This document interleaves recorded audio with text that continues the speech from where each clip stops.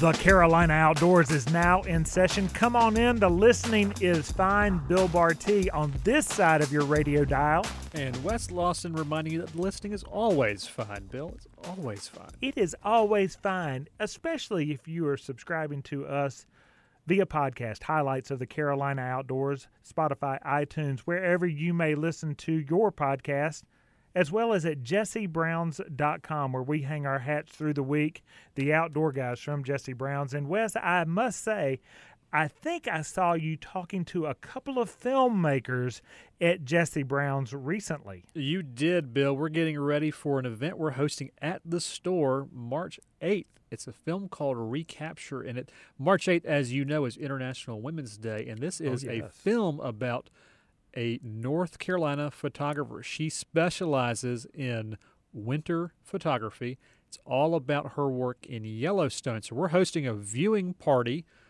March 8th, co-hosted by Mountain Khakis, with a tasting from Great Wagon Road Distillery. That's going to be really cool. And food from a few local vendors. It's going to be a lot of fun.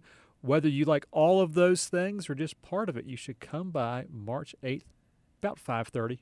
And if you want to keep up with that event and other events going on, the Fly Fishing Film Tour is going on March 23rd, other ones, hey, follow us, me being Jesse Browns, on Facebook and Instagram to keep up. You can meet team members, see what's going on, learn a little bit about the world of the outdoors and the world of Jesse Browns Outdoors and the personalities involved in it.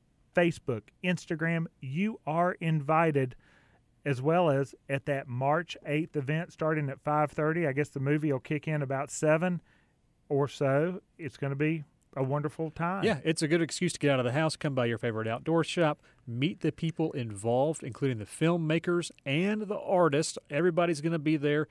Good representation from Mountain Khakis and from Great Wagon Road Distillery. It's going to be a lot of fun. It's a different way to spend March 8th than watching reruns of Matlock. That's right. How did you know?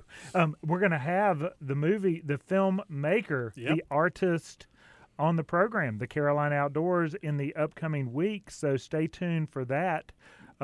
This program, the Carolina Outdoors, as it blasts up and down the eastern seaboard, as it has for maybe 3 decades or more via the airwaves of WBT Radio, is also these days a podcast. So you can go to jessebrowns.com, highlights of the Carolina Outdoors, to hear this program, next week's program, and the programs from the past. It's always enjoyable to have a listen and learn. 3 decades, and it's a podcast, and WBT is about to hit the century mark. Incredible times here to be alive. Hey, we got a third of that, or hey, something like that. Who's doing math? Speaking of math, we're going to have Tom Carpenter on the program. He's the director of the Wildlife Education Division of the Peckman Fishing Center. Mm-hmm. That's over in Fayetteville, North Carolina.